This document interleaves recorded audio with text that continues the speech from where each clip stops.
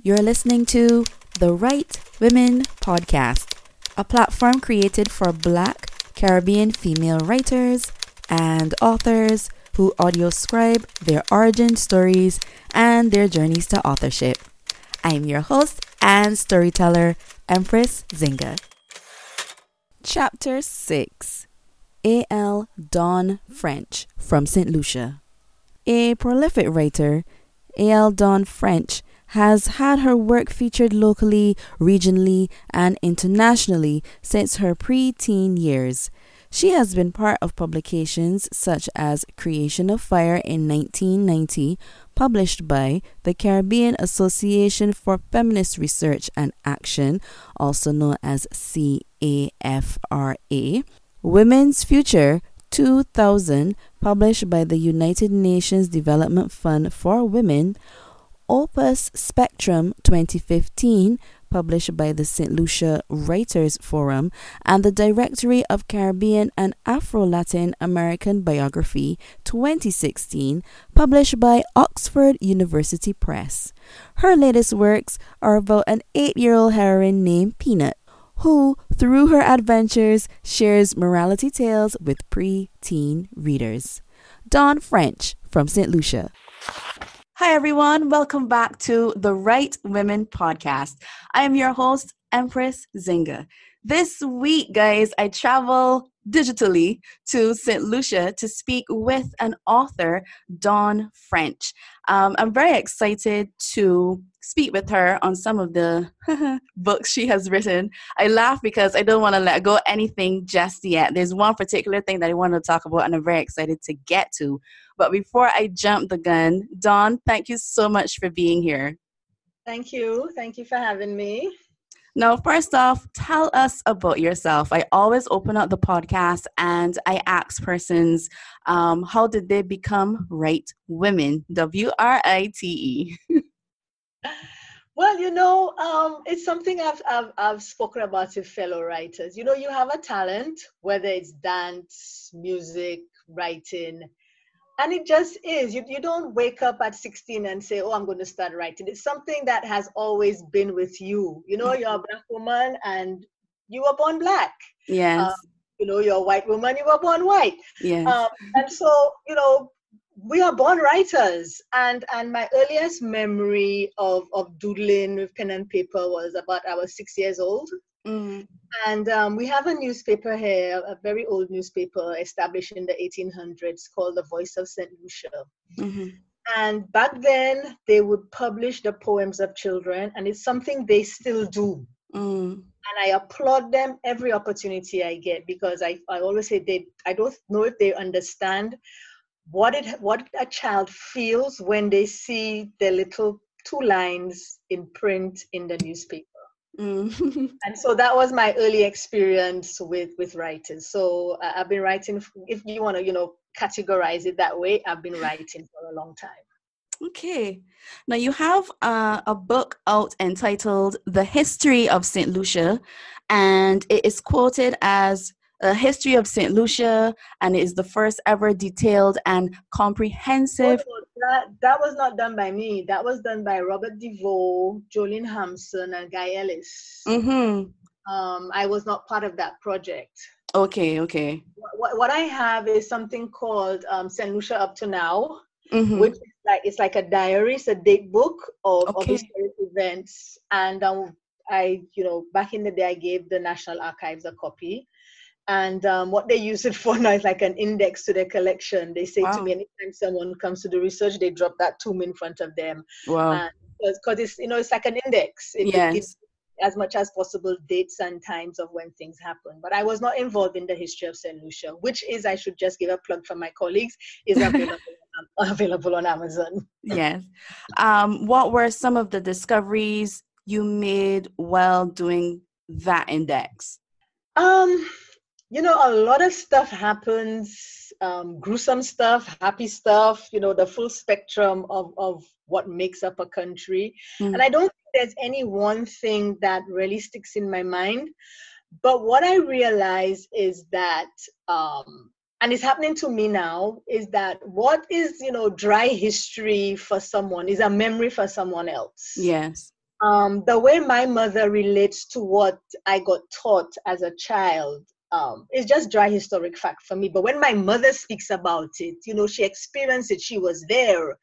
And as I get older, that is happening to me with the next generation because it's just dry, dusty facts for them, but it's stuff that I lived through.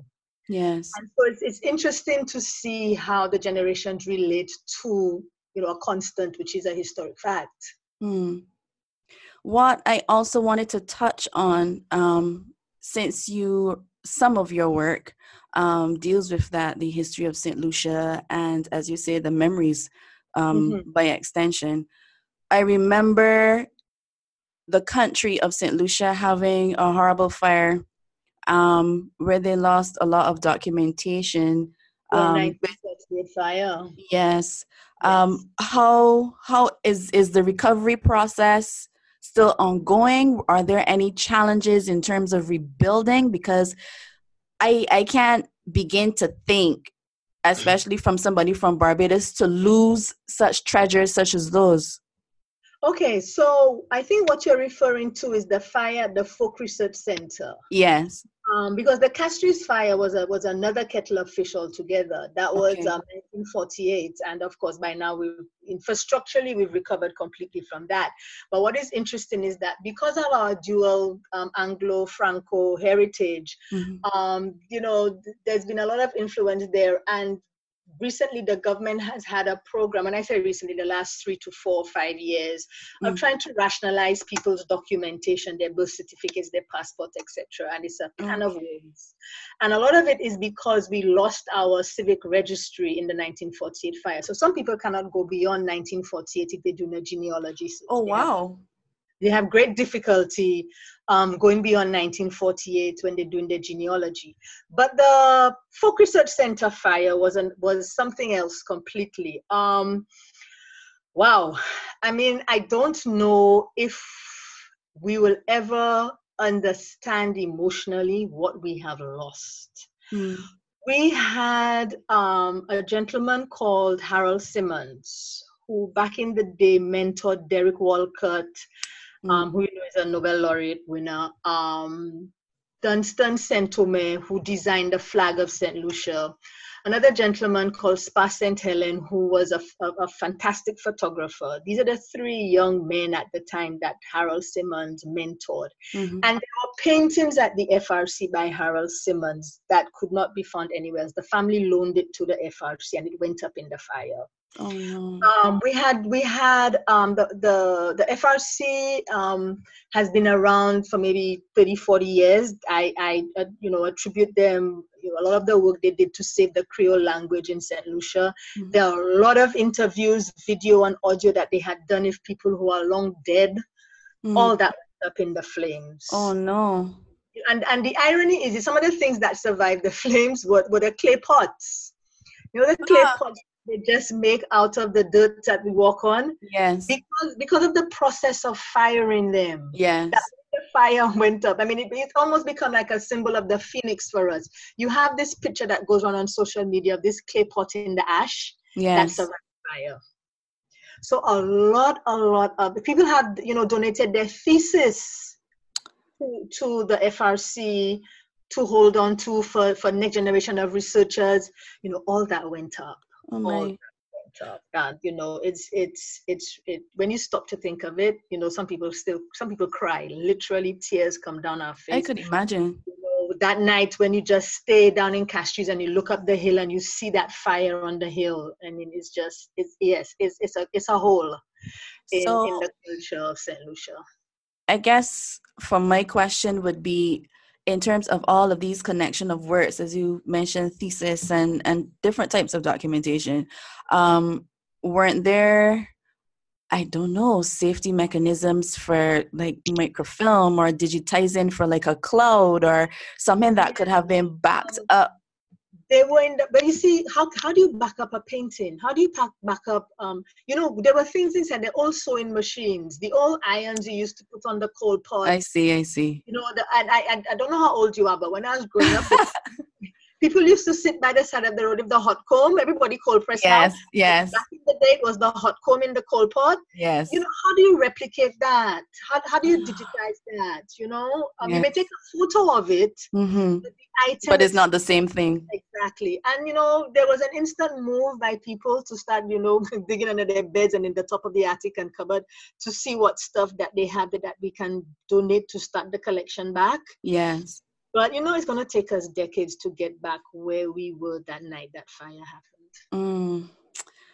Well, you were also a winner of the 2014 National Arts Festival People's Choice Award for Nonfiction. And we speak a lot about the community aspect within that fire, but how did it feel being recognized by the community? It's always nice to be recognized. You know, I'm in a phase of writing fiction at the moment, but at the time I was in a phase of writing a lot of nonfiction. And you know, people would say, why are you bothering? People don't read and stuff. And we had an Irish born priest here a long time ago called Father Jess. Mm-hmm. He wrote the lyrics for the national anthem for St. Lucia. He was an Irishman. Eventually, he took St. Lucian national citizenship. Yeah. And he wrote a lot of stuff in the 1950s and 1960s about the history of St. Lucia. And I tell people, if it wasn't for Father Jesse, we would not know a lot of things about St. Lucia. Mm. And so even though this generation we perceive may not be interested in what I'm doing, I put copies at the National Archives and it's available online. And one day when someone is interested, I will be the Father Jess of my generation and it will be there for persons. So, you know, it wasn't really, I mean, it was nice to be recognized, but that was not why I did it. Mm-hmm. I was really doing it for the history of my country to document it, because you start doing the research and there's a lot of gaps in the information. And so luckily there's still a few people alive who they're dying fast. Yes. But they're around that I can still reach out and interview and get the gap. And I'm saying 50, 75, 100 years from now, if I am having that difficulty to get that information, what is the researcher of the future going to face? Mm.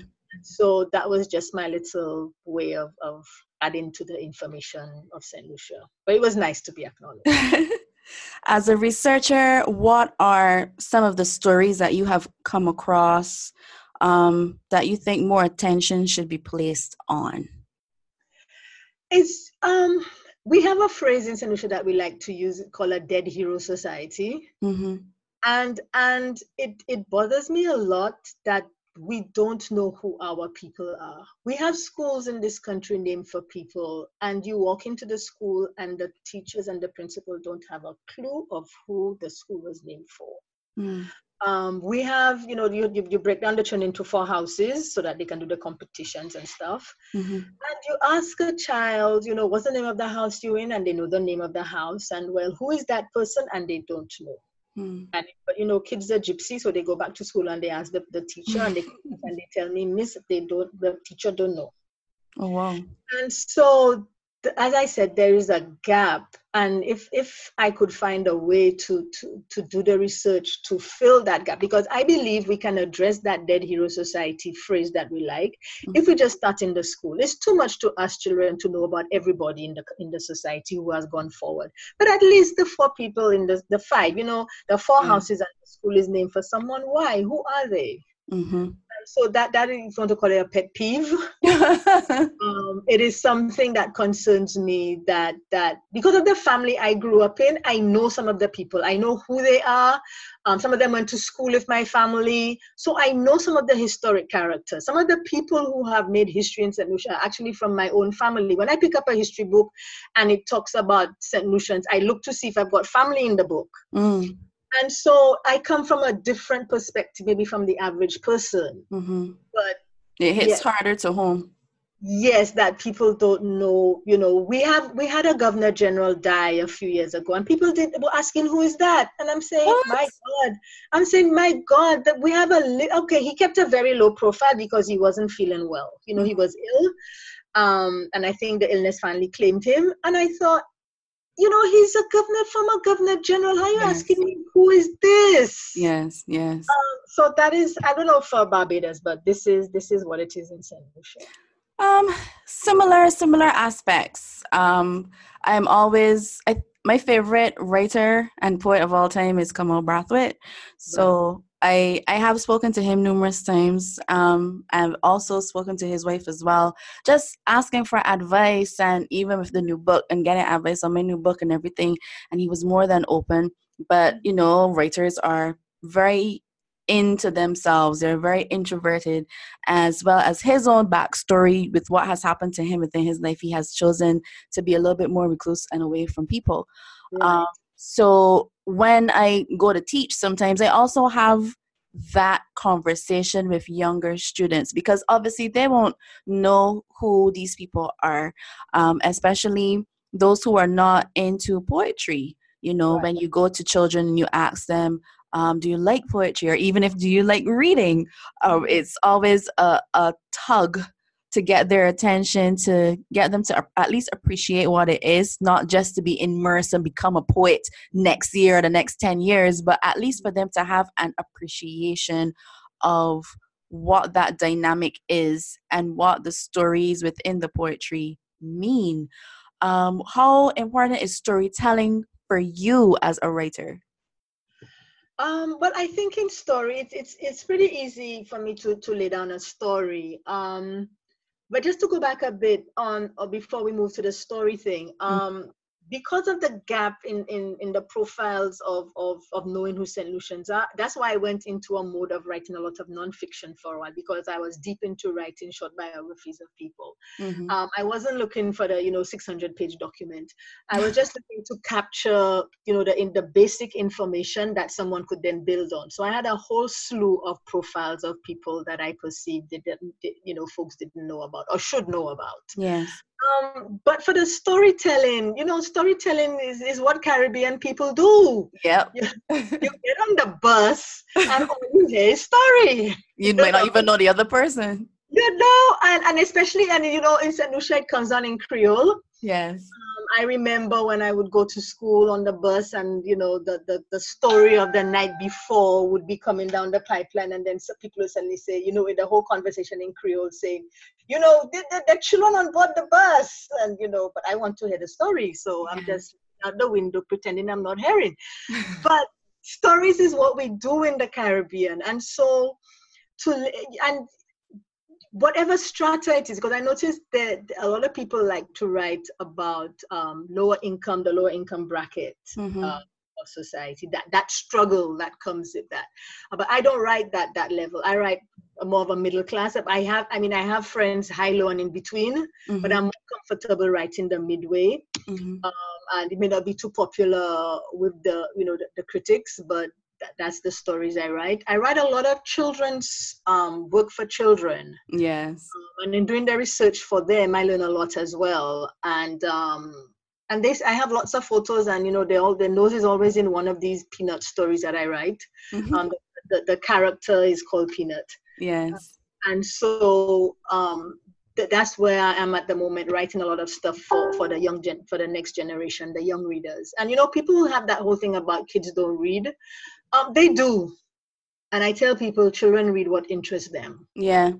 And they may not have the hard copy old school book in their hand, although I've begun to see reports coming out of the Guardian newspaper out of England saying that more and more children are moving away from their electronic devices. The analysis of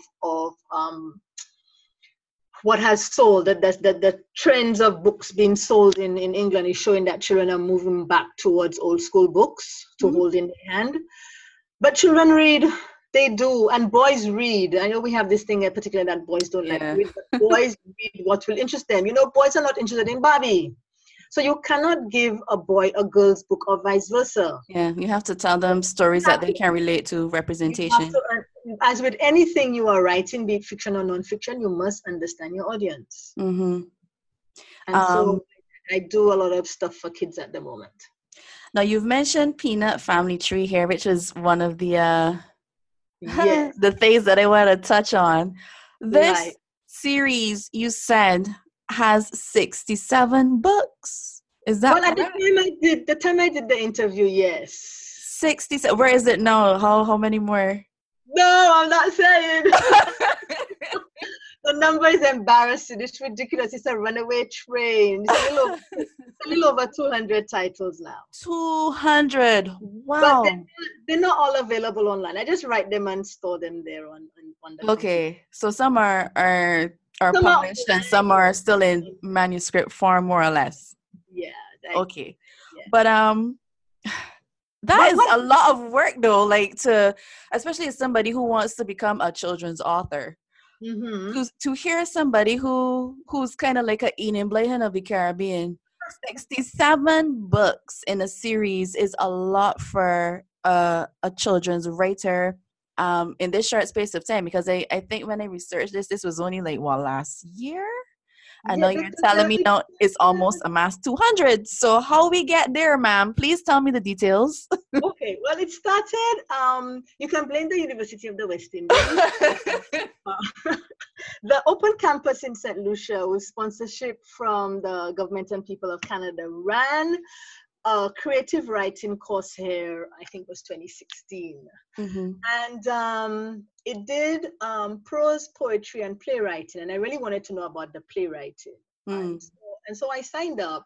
And the first assignment was the prose, to write a story. Now, I am the former director of the National Emergency Management Organization in St. Lucia. Mm-hmm. I got deployed into Haiti when they had Hurricane Matthew. Okay.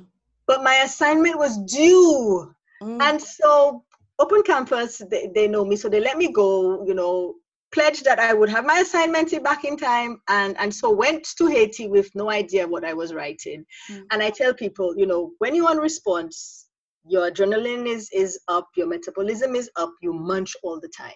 Mm. And so I went with a big bottle of peanuts. And the night we were waiting for the commander to brief us, I was in the hotel lobby with this big bottle of peanuts to share with my colleagues. And I thought, I'm going to call this character Peanut. Mm. And the first one I did was Peanut and the Storm, because I'm a disaster manager.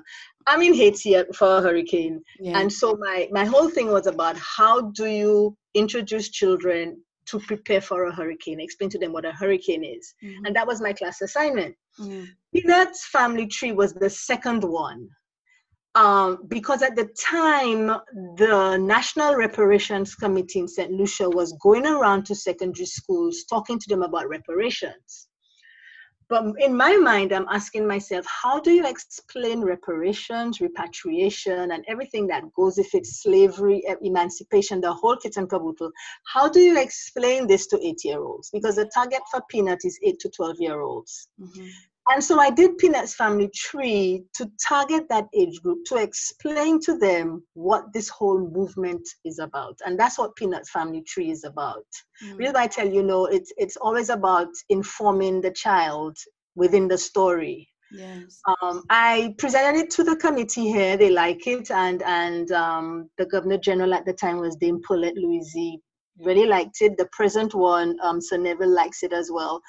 I think the committee has shown it to CARICOM, and the chairman here is working to see if he can get some sponsorship so that we can print it and give it to the kids in the school. Beautiful. So each Peanut story, is within a context and of explaining to kids stuff, and very often you explain it to me too. Because the one I like to cite is when I did Peanut and the Spiders. I did not know spiders had blue blood. Oh. Exactly. Oh, you taught me as well. Exactly. So there's always something in there to that piques the interest of the child, and then a few coloring books as well that they can color. But there's always the story with the information in the text. Mm-hmm. So that is essentially. And then of course it just got really ridiculous and out of control, because then my friends start to say, "Don't make Peanut do this and don't make Peanut do that," and so it just went from there, talking about a whole plethora of things. Why do you think there is a lack of writers or writings for children of that age group? I know there may be some writers and some emerging writers, but the level of where we could be isn't there just yet. Why do you think that people aren't creating stories, and I should say Caribbean stories, for children of Caribbean culture? That's a very good question. You Because know, usually you see erotica or sexy well, poetry or whatever, I but do nobody that really checking too. for children. I do that too. You know, it's interesting because what began to emerge in the Peanut stories, because she's got 5 friends. So there are 3 boys, 3 girls, you know, all Caribbean children, running the full gauntlet of what the racial profile of the Caribbean is. Mm-hmm. And then, you know, this little boy, he likes her and she doesn't like him so much.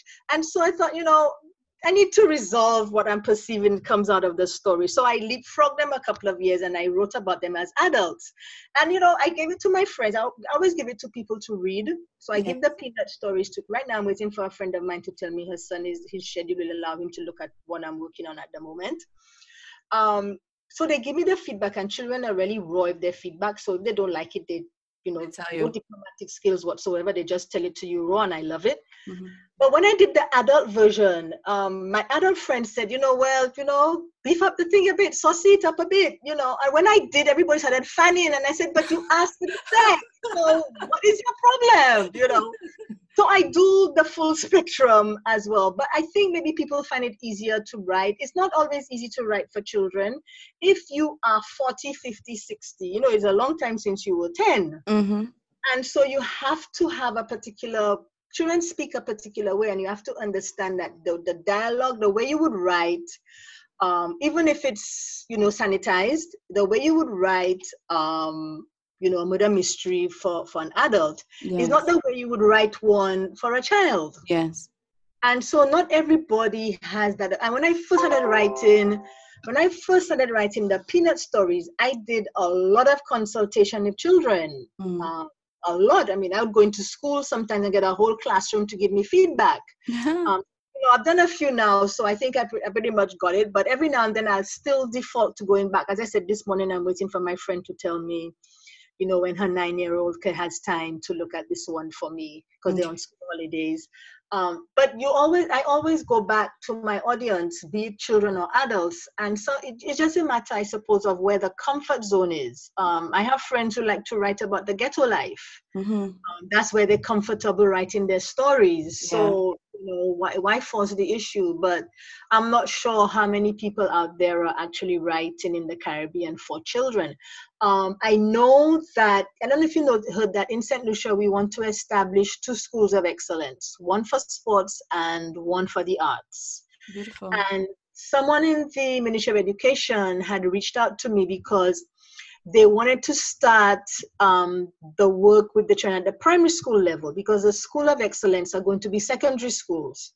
But you cannot start at the secondary school. You have to prep the children so that when they do the common entrance, they know what school and you know, but there's a lot of material for kids at the secondary school level. They're pulling their hair out for material for children at primary school level. And so they reached out to me, and we have having some limited discussions about, you know, how we, the writers, can help them with material that they can use at that level. It's easy to just reach out for the secondary schools. It's not that easy for the primary. So you're right. Well, between 67 to /200, over 200 books. Some of these stories would have come from your childhood as well. Yes. Little pockets and bits and pieces of them, because it's a lot of stories, a lot of content. Yes. Actually, the other day I took a look, about 20 of them triggered by press releases, news items. Mm-hmm. Yeah. So there was one where the chief education officer here was lamenting the abuse of alcohol and cigarettes in school. Yes. So I had Peanut and her friends get a hold of it, and to show just how easy it is for the kids to get hold of it, and then have a drunken binge at the back of the school. Oh, wow. You know, pass out cold, and then the whole reaction of her parents of how they handled this situation. Yeah, so as I said, some of them get triggered by what happens in the news. Sometimes my friends reach out. I was working on one, Peanut and the Runaway, because we have a lot of runaways in St. Lucia. Oh, wow. And I got stuck. So it just sat there for about a year. And then I was having a conversation with a friend of mine about these 2 children who walked how many miles from their home to the teacher's house, because there was no one in the home for how many days, and the children went looking for the teacher to help them. Goodness. And I thought, I've got the ending for my story. Mm-hmm. And I just wove it into what I had been working on how many months before and completed the story. So yes, some of it gets triggered by real events, not only from me, but from people. From other people.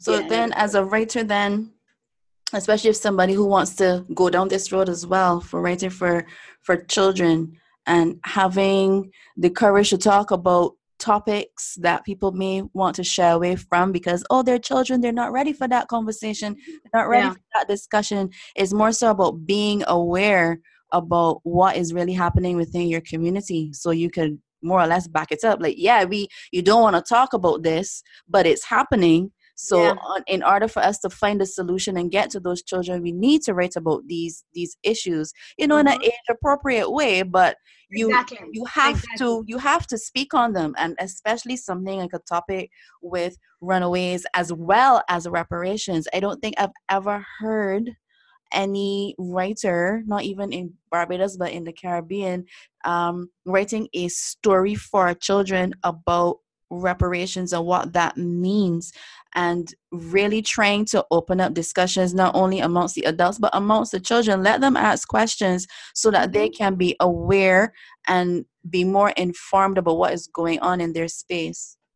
Whenever I do one that's medically themed, I turn to my doctor friends to check it. So, we've done Alzheimer's, we've done dyslexia, we've done diabetes, epilepsy, and it's all, correct. Because I remember I have a friend of mine who's got a precocious, she's about 4 now, but when she was 2, I had done Peanut and the Farm because I wanted to explain to children that food does not come from a supermarket shelf.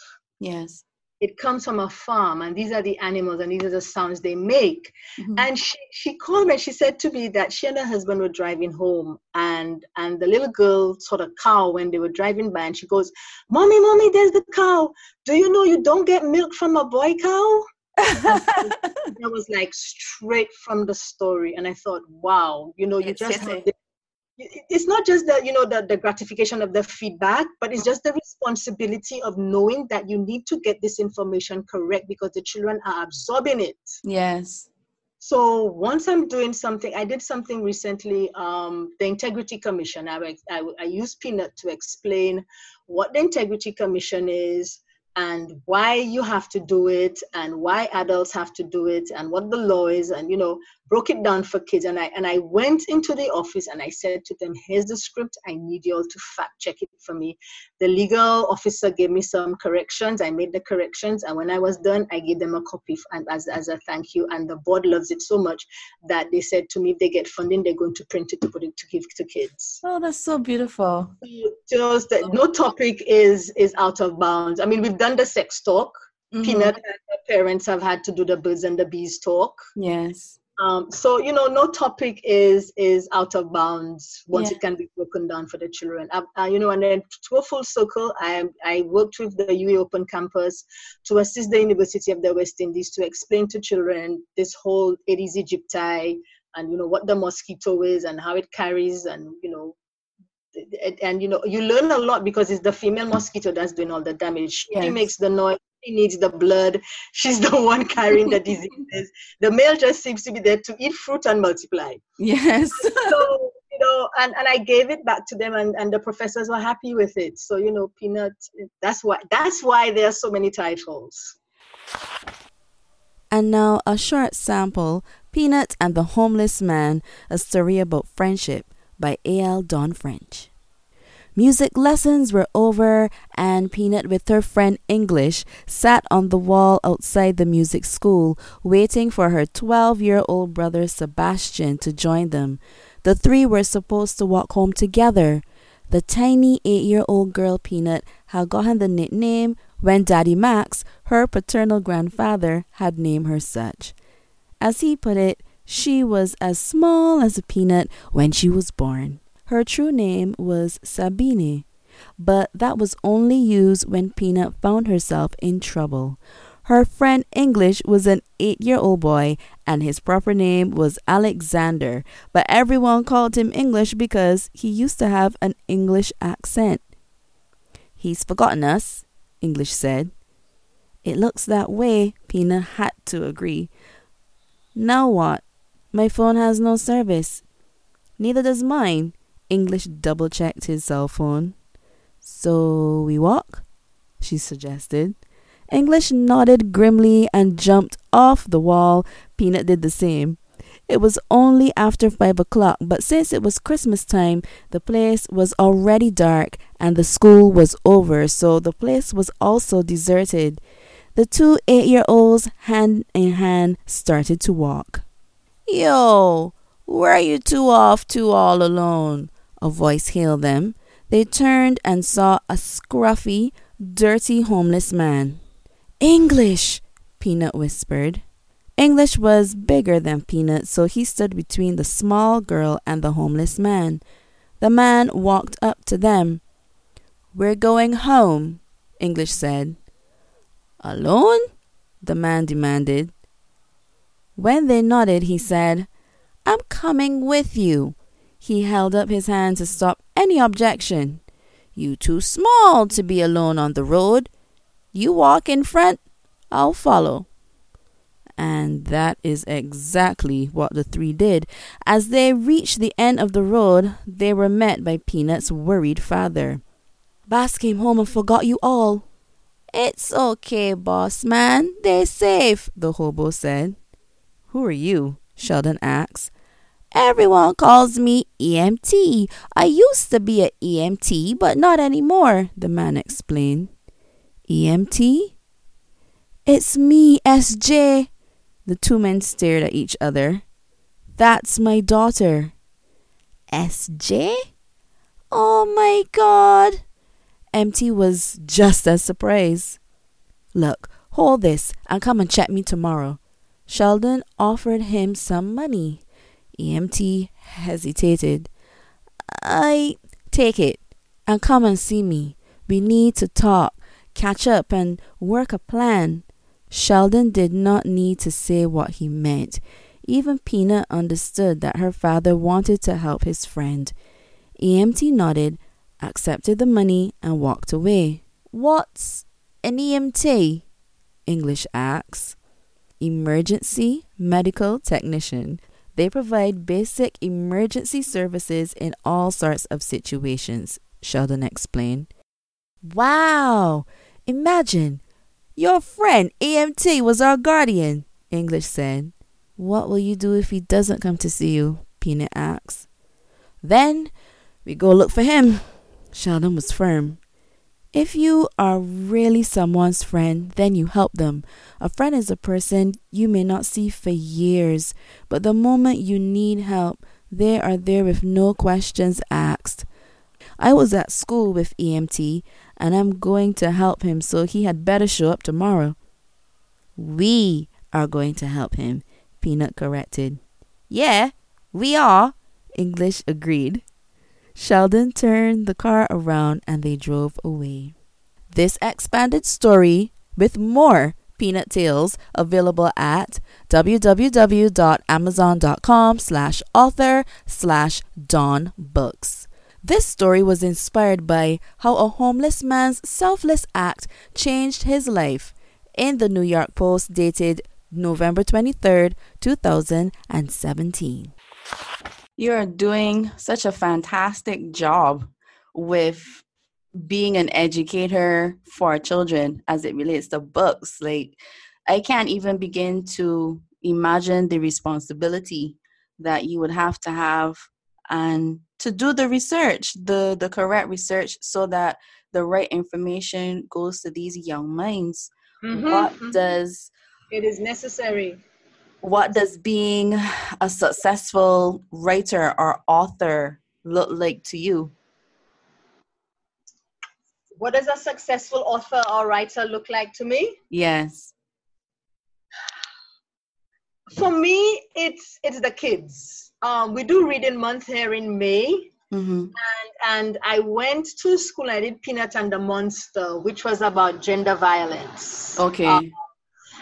And when I was finished the story, I got feedback on two levels. The kids gave me 1,000,000% grade, and I was happy for my 1,000,000% grade. But the teachers came up to me afterwards and said, Miss French, I'm really glad you did that story with them, because there are children in that group who are going through what you are talking about in that story, and you have now shown them how to handle it. So I got it, and that's always gratifying to get that feedback. I love watching the kids react when, you give it to them and they dive down into it. As part of Reading Month, 758 Books, which is the bookshop here in St. Lucia, because 758 is the area code for St. Lucia. We did something for Mother's Day, and Mrs. Francois, who runs the bookshop, asked me to donate a couple of peanut stories as door prizes. Oh, wow. And then she sent me the photos of the children, and there were 2 boys. I mean, you should have seen them with the books, posing, And then when the Ministry of Education launched Reading Month, we also did some door prizes with the books as well. And I have pictures of the kids, because as soon as they got it, they opened it up to see what was inside there. Mm-hmm. So I love the reaction. And once I'm getting that, sometimes the adults, and I say, hey, you're not the audience, all right? So I thank you for the feedback. But if your child tells me something different, I'm going with your child and not your opinion. I agree. Because that's who you're marketing to anyway. But not only that, as I said a while ago, they have no diplomatic skills at that age. Yeah. If they don't like it, I give it to the kids. You're going to find out. When I give it to the kids, the parents said to me, so what do you want? I said, I have 2 questions. One, do they like it? If they like it, fine, we're done. If they do not like it, I want them to tell me why. Right. Mm-hmm. Because I need to fix it. And I tell them when I go into schools as well, you need to tell me why I need to fix this story, because when I go to the next school, I have to make it better. So you now release them from any inhibitions they may have had. Yes. To give you that feedback. And, once they give it, I make the corrections. If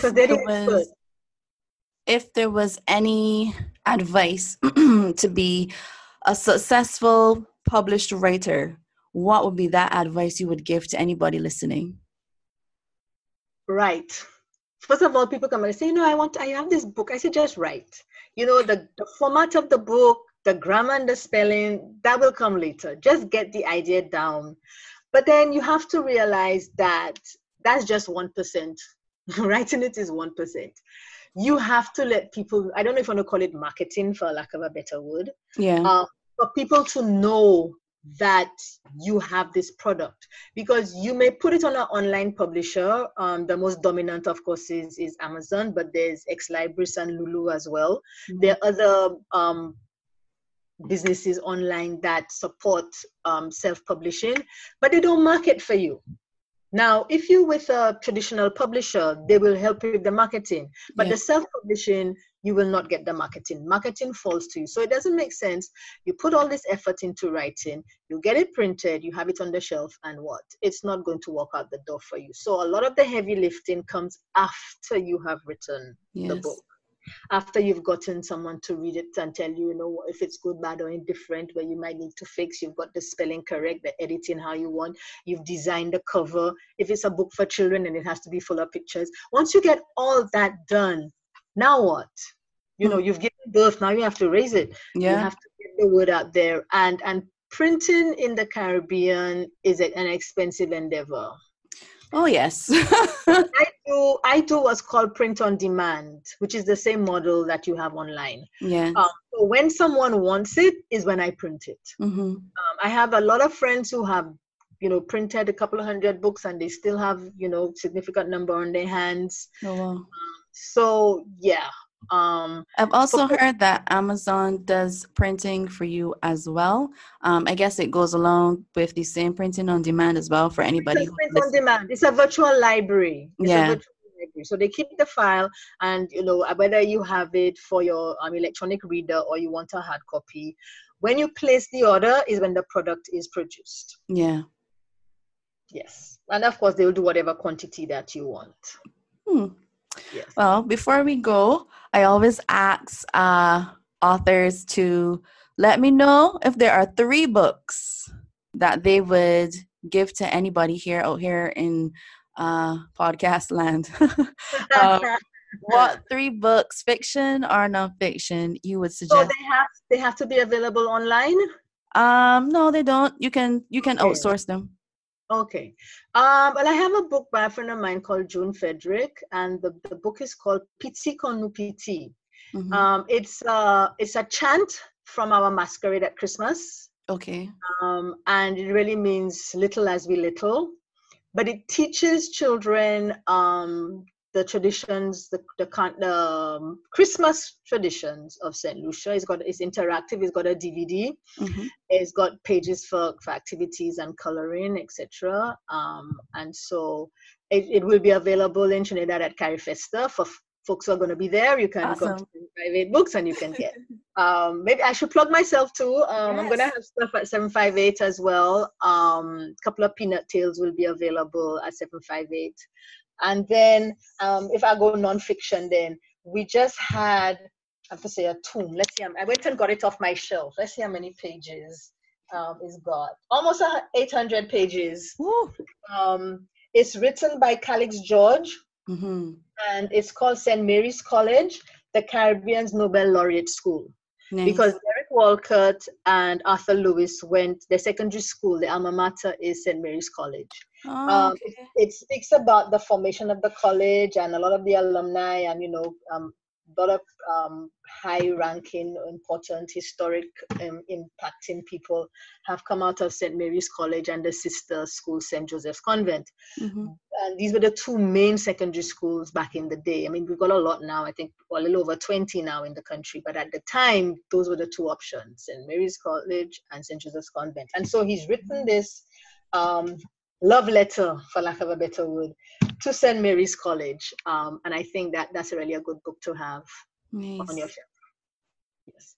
So I'm saying Piti Konu Piti, St. Mary's College, and Peanut. Nice.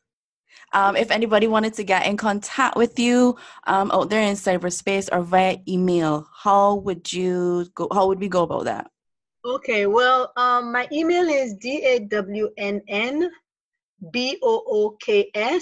dawnbooks, dawnbooks@gmail.com. And all the tags are Dawn Books, be it Twitter, Instagram, Facebook. It's all Dawn Books, DAWNN Books. Beautiful. Thank you so much for being here on this podcast. It was very engaging. I really enjoyed your story. Thank you so much. It was good. Thank you so much. Hey, you're still here? Great. Stay tuned for next week's episode 7, with author and editor from Barbados, Linda Dean. We put up our storyteller sign, have stories, we'll tell kind of thing. We weren't having many takers, so I went around with a sign. I went around to, people who were sitting and waiting and elsewhere, and I saw a mother with two girls about 9-10 years old. Okay. And they said, well, they're actually waiting for the jumping tent to go up, but we'll come across. Right, so eventually she brought them across. Mm-hmm. And she said, okay, when the jumping tent goes up, I'll come and get you. And they said, okay. They were cousins. They were two cousins. And Sarah and I read to them. And then we got them to design masks, like colour the masks and write, so that whatever their response to what it was that we read, they come up with a one-liner, a rhyme or something. And that was part of the design that went on the mask. Nice. And then, I attached the straws to them and they were masquerading. The jumping castle went up and they did not notice. The mother came back and said, girls, the jumping castle is up. They looked at the tent, looked at Sarah and me, and they stayed with us. Aww. And hey, bookworms, what's going on? Thanks for listening to the show. If you want to learn more about the podcast, you can visit empresszinga.com/The Right Women Podcast. That's Empress, ZINGHA, to see our growing digital bookshelf and past episodes. You can also drop us a line at therightwomenpodcast@gmail.com. I've been your host and storyteller, Empress Zinga from Barbados, reminding you to always believe in your magic. See you next chapter.